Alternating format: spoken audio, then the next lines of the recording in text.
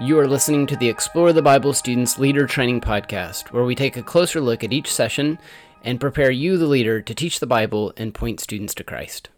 Hey, this is Drew Dixon from Explore the Bible Students, back with you for another Leader Training Podcast. So we're in our summer session on 1st and 2nd Kings, and this session is session 1, and it's titled A Strong Start, and we're looking at 1 Kings 3, 4 through 15.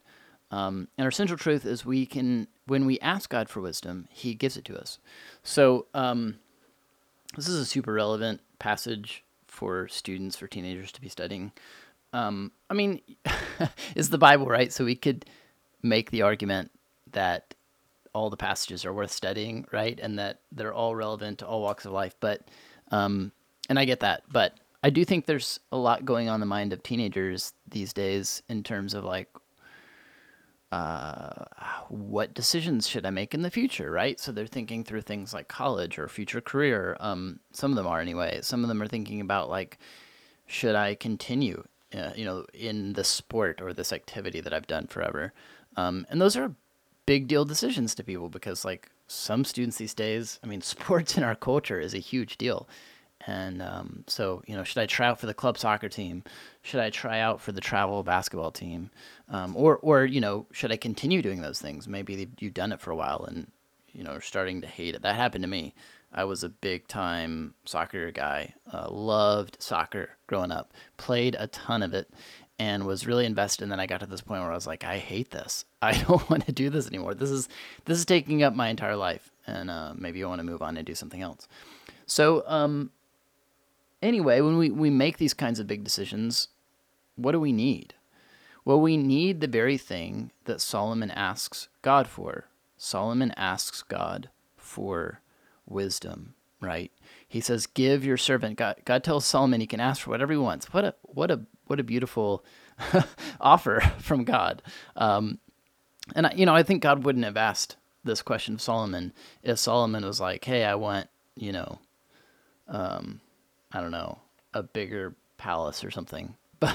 But God knew what was in Solomon's heart, so he offers this question to Solomon, and Solomon says, "Give your servant a receptive heart to judge your people and to discern between good and evil. For who is able to judge this great people of yours?"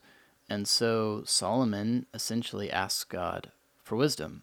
And God says, "Because you have requested this and did not ask for long life or riches for yourself or the death of your enemies, but you asked discernment for yourself to administer justice, I will therefore do what you have asked. I will give you a wise and understanding heart, so that there has never been anyone like you before and never will be again. In addition, I will give you what you did not ask for, both riches and honor, so that no king will be your equal during your entire life. And you will walk, if you will walk my ways and keep my statutes and my commandments, just as your father David did, I will give you a long life." So there's some interesting things going on there, but and I think it's important to sort of recognize at the outset that like Solomon's going to make some really, really, really big mistakes, mostly in terms of marrying lots and lots of women who through marrying them he invites the worship of their false gods. Foreign women from foreign countries who worshipped false gods, invites the worship of those false gods into Israel, and that becomes a real problem. But I think at this juncture, it's important to note that Solomon does a really good and beautiful thing. God gives him this offer to ask what you want, Solomon, and Solomon asks for discernment. He asks for wisdom. He asks for the ability to judge between what is good and evil. And he gets that, from God, and leads really well, and leads Israel into a beautiful time of flourishing.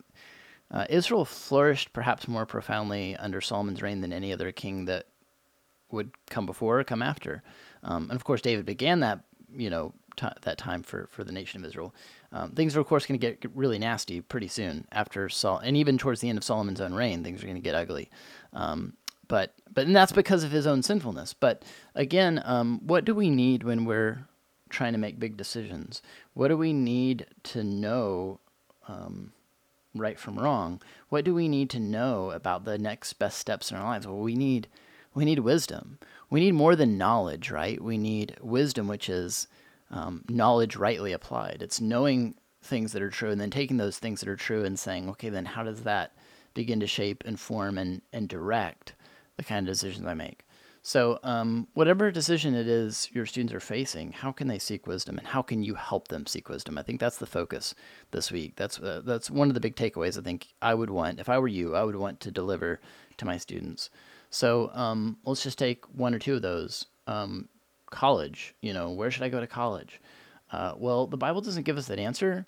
And, there's a lot of answers we could give, but think about what do I want to do? Where am I gifted? And how can I use those giftings and those things that I want to do to honor and glorify God and to show love and compassion and kindness to my neighbor? How can I live out the Great Commission?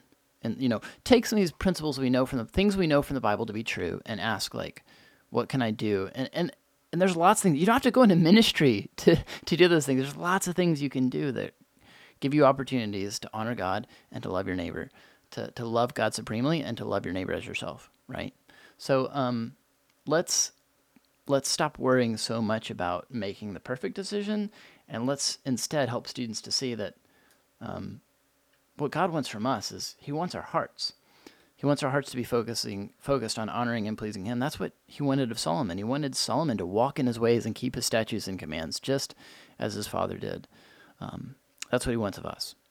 So don't sweat too much about the question of whether or not you should join the travel basketball team, or whether or not you should, go to this or that college, or what kind of summer job you should get. You have some freedom in that, as long as your focus, right, is on loving God and loving your neighbor, loving God supremely and loving your neighbor as yourself. Make sense? I think that's what it looks like to promote the kind of justice that Solomon asked God to give him discernment on. Thanks for your time. Looking forward to this study through 1st and 2nd Kings with you. We'll see you again next week. Thank you for listening to the Explore the Bible Students Leader Training Podcast, where we equip you, the leader, to teach the Bible and point students to Christ. Be sure to subscribe to our podcast on iTunes, Stitcher, TuneIn, or Spotify. You can also find the podcast on ministrygrid.com.